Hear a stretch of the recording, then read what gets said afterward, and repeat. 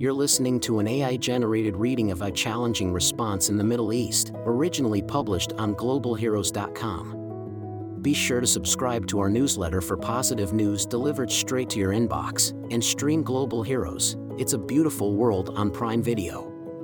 In Gaza, Israel, and surrounding countries, World Central Kitchen, WCK, is working with partners to serve meals to families impacted by the extreme escalation of violence and ensuing humanitarian crisis. WCK teams on the ground have established a network of partners that are providing thousands of meals daily to impacted families in Gaza, Israel, Egypt, and Lebanon. Working alongside these NGOs, restaurants, and catering partners, they have been able to scale up their operations quickly. Since their work began on the ground at the beginning of October, WCK partners in Israel have served over 621,000 meals, and partners in Gaza provided more than 3.3 million meals, both in the form of cooked meals, as well as kits of produce and dry goods that can sustain a family for several days. Gaza. WCK is working with ANRA, their longtime partner on the ground, who has tapped into their network across the territory to locally source supplies to cook hot meals and assemble food kits. The team has been working non-stop to access and distribute food and water resources that were within the borders before the total blockade of Gaza began. The situation is growing even more dire, said Sandra Rashid, ANRA's country director in Palestine. However, our team on the ground is working tirelessly to provide essential aid. In total, including hot meals, food kits with several days' worth of meals, and produce kits with fruits and vegetables, ANRA has distributed more than 3.3 million meals to Palestinians and anyone else in need. Israel. In Israel, WCK's team is working with a robust network of local restaurant and catering partners to support thousands of people who need food and water assistance.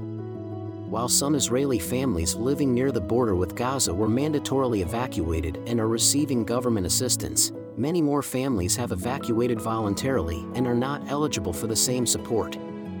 WCK is focused on serving this population of evacuees, as well as people who are working in or staying in healthcare facilities. Through these partnerships, they have served more than 621,000 meals in the country, and are meeting some of the locals who are stepping up to serve the displaced people staying in their communities. 50 miles to the south, WCK's partner, Yoav, is also cooking meals for displaced people who have recently arrived in his community. First, it's about people finding their way after leaving home, he said. Then, there's the bright side, a mission to bring smiles after all the tough things they have been through. He took WCK staff on a tour through his kitchen, letting them sample what's on the stove and in the oven. Of sharing food, Yoav said, it's about creating little moments of happiness during chaos. It's a tale of the incredible power of simple kindness. Egypt and Lebanon. In Cairo, Egypt, WCK has turned a hotel conference room into their regional headquarters. They are working on connecting with local organizations, organizing supply chain logistics, and procuring resources. Like many other humanitarian organizations, WCK is awaiting permission to enter Gaza with aid that is so desperately needed. At the same time, they are providing meals to humanitarian workers who are on standby at the border.